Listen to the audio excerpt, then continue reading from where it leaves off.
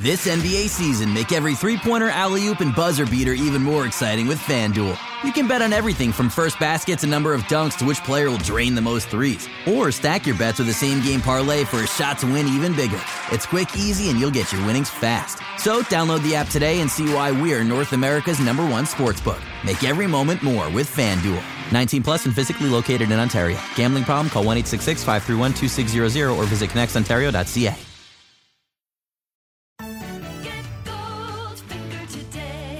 Here's the scenario.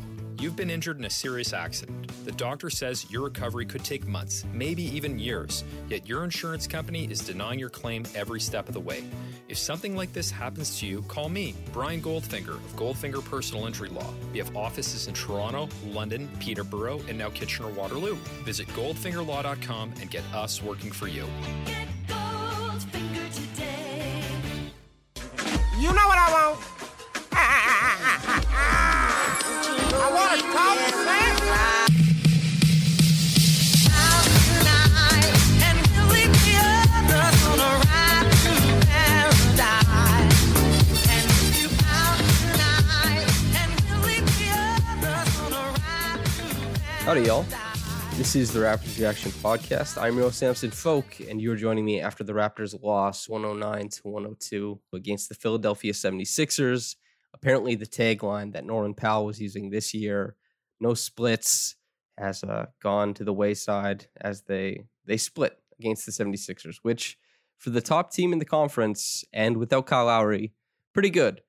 Off the top, Embiid, I thought he shot bad from the floor. He had another tough shooting night. 3 of 13 is nothing to write home about for an MVP candidate, but his early passing out of double teams, his ability to pressure the Raptors on their glass, and his defensive presence, I think all loomed quite large in this game.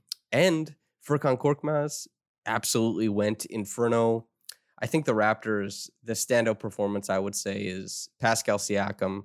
Just his nose for the rim in this game was pretty fantastic. The willingness to keep pushing against guys like Simmons, who also had Joel Embiid in help side. When he would get Tobias Harris, he knew he wanted to go into the post, Danny Green as well. And so seeing a guy who takes into account what he's facing, knows what his team needs, and still is able to get over the hump, take it to the rim, do it at a decent level of efficiency, and keep the Raptors offense driving as they work ahead. Not to mention 7 assists, 1 turnover, and I still think on a very, very impressive defensive stretch, reaching back a few games now, Pascal Siakam is in what is definitely, had he played this way all year, he would be in the All-Star game. There's no doubt about it. The Raptors' record might be a little bit better as well. But this is inching closer to All-NBA status.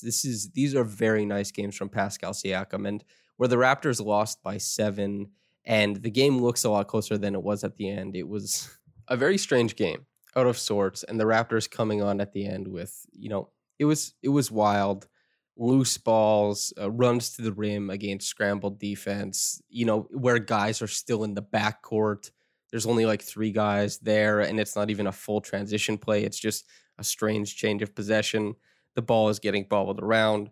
The Raptors are getting their hands on it, and we have this. It's a fake. It's not a real comeback. It's just chaos going in the correct way for the Raptors as they manage to claw and climb their way back into it. But on the whole, I think thoroughly they were beat in this game, and it stemmed from the advantages that Joel Embiid was able to create for the 76ers. And the Raptors playing the 76ers for the second time in 3 days. And the 76ers, the tertiary guys from Korkmaz starting the game off to Tobias Harris, finishing it really well. Ben Simmons, who has been playing exceptionally well of late. Throughout the game, they figured it out, whether it was in transition or whether it was in the half court. Joel Embiid coming up a little bit higher so that the passing lanes out of doubles were easier. All that stuff, they figured it out. Little tweaks they made to their offense to better attack what the Raptors were doing defensively.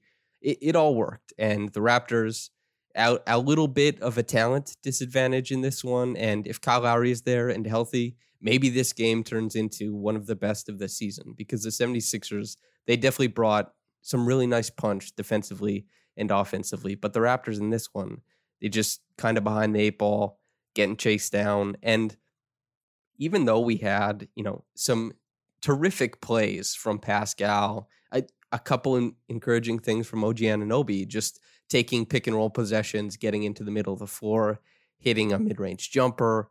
That's awesome to see. And Baines was more involved, good and bad, because it seemed like at times the 76ers were able to use him as the Raptors release valve. And that means that he's more involved. He looks like he's getting more points, but do you want Baines as your release valve? Probably not. So the Raptors sometimes taking the easy way out, just getting the shot that's between middling to, pretty much just a middling to below average shot if Baines is the guy releasing it.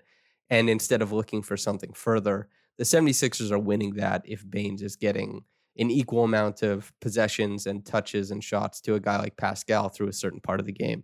It's not what you want to see. The 76ers, for the most part, they gamed the Raptors. They beat them in the ways that they wanted to. And the Raptors, at the end of it all, they lost. And that's just the way it is sometimes. That's basketball. Sometimes the other team plays in a way that you can't quite get over the hump. And even though Norman Powell and Pascal Siakam, they did their thing, they worked really hard to get to the basket in this game, which was very encouraging because the 76ers are a very tough defensive team. They got downhill, they finished the bucket, and the Raptors didn't hit the threes that they usually hit, Fred VanVleet in particular. So sometimes it's just tough. And this game, it was tough. When you start when you're headed into the second quarter, down 19, typically it means a lot of things went wrong. So if Furkan Korkmaz hits 4 threes, the 76ers 7 of 12 from deep. And last game, the first game of this 2-game, whatever you want to call it, back-to-back with it with a day in the middle. Back-to-back with the day in the middle. Surely that's the most elegant way to put that. Anyway, Pascal doing well in the post, really driving the Raptors offense. It seemed very similar to the start of the other game, only the 76ers, I think, were more able to maintain what was working for them in this one.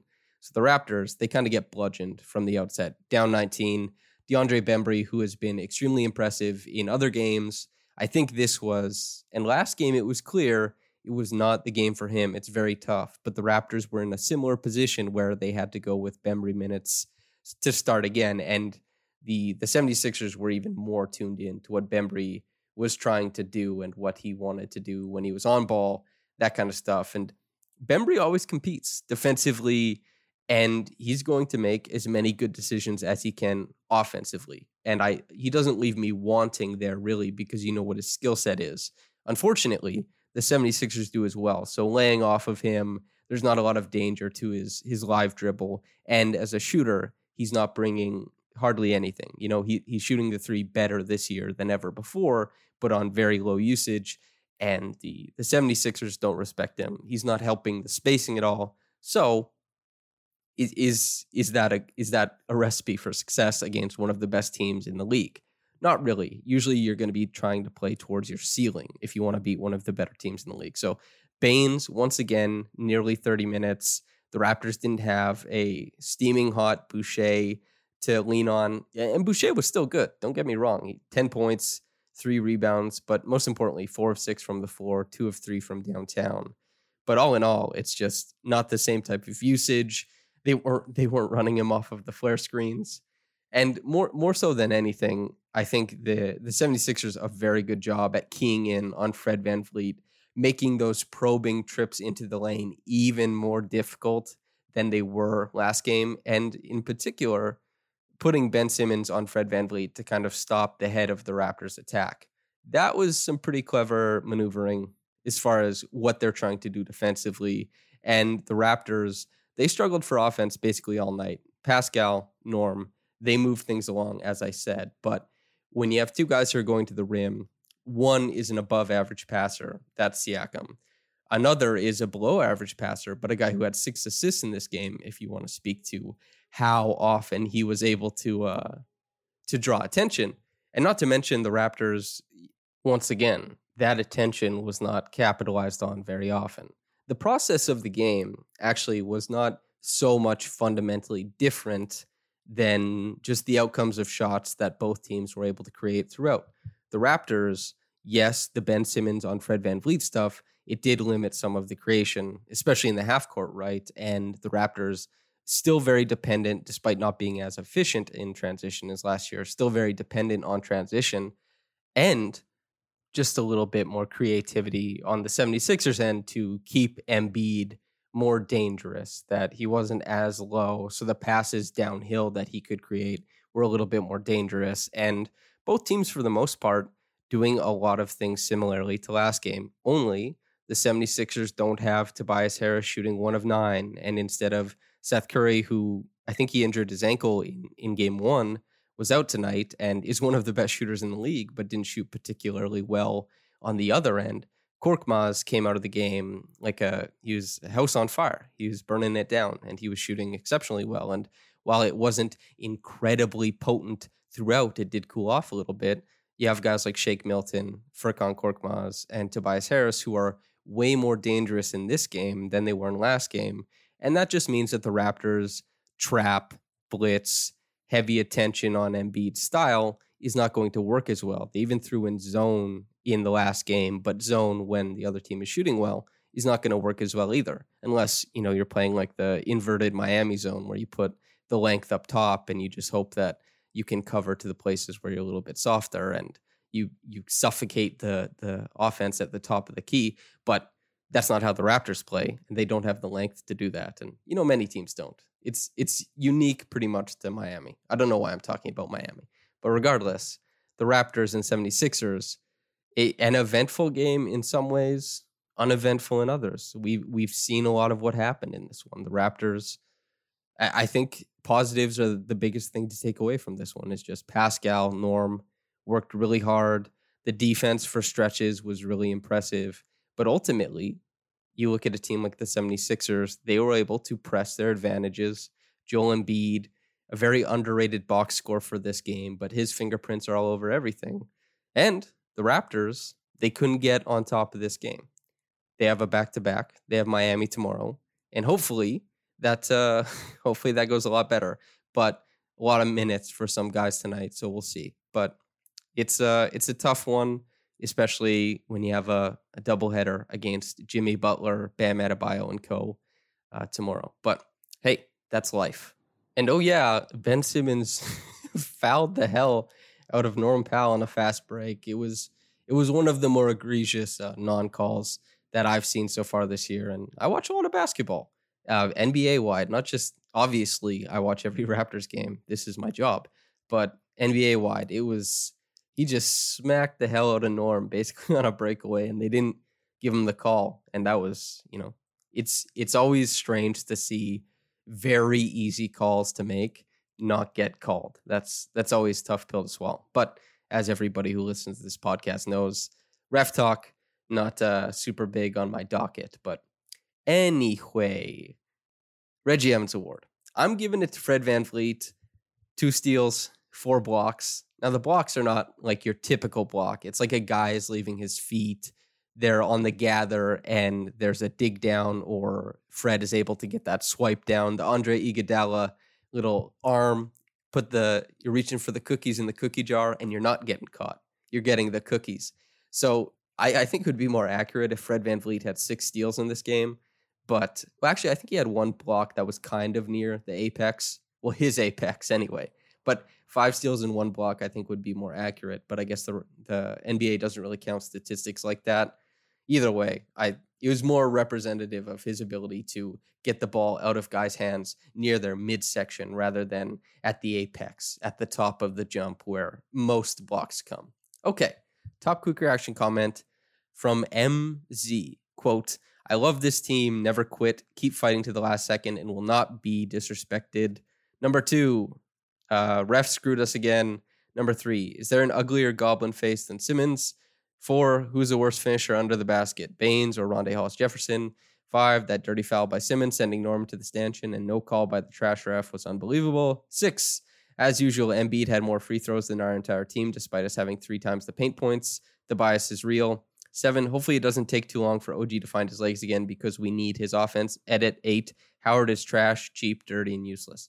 Okay, so Simmons, I think, is considered to be quite handsome by most women I've talked to. But if you don't like his face, it's subjective. Worst finisher, Baines and Rondae Hollis-Jefferson are both historically pretty bad finishers at the rim, especially their expected returns. There's a graph. I think Blake Murphy tweeted it out. And tough, no call, agreed. Embiid, more free throws, 3 times the paint points. Well, he's getting fouled in the paint and on things that would be paint points. So I don't agree with that because I don't think that is congruent. I think that, the less free throws you have, sometimes the more paint points you'll have because the resistance, you're not getting fouled and you're getting all the way to the bucket for a layup, for example. But if you feel like the Raptors got a tough whistle, I will not fight you on that. Lots of fans dislike the ref's whistle on any given night. And OG finding his legs. Yeah, he had a tough game as far as shooting. Yeah, I'm sure it'll come around. And 8, Howard is trash, cheap, dirty, and useless. Howard is good. He's a really good backup center. And although there are some really senseless fouls that he commits during games that leave a lot of people kind of like, hey, what the hell are you doing, man? So, but he's useful on that team. There's some utility. It didn't happen against the Raptors, but he and Shake Milton have a pretty good 2-man game in some games. And the 76ers have basically just been waiting for a center who can do decent, even just okay in the minutes where Joel Embiid isn't on the floor. If anybody remembers the 7-game series the Raptors had against the 76ers, I'm pretty sure Embiid's minutes in that game, in that series, the 76ers won his minutes by 93 points. And they were minus like 1 million in the minutes where he sat. And even in, I think it was the 3 minutes of the game 7 where he sat, they were minus 11 or minus 13 or something. So getting a center who is even somewhat capable, like Dwight Howard is big for them. But thanks for listening. I hope you enjoyed it. I've been Samson Folk. Thanks for tuning in once again. But whether you got into it in the morning or at night, have a blessed day and goodbye.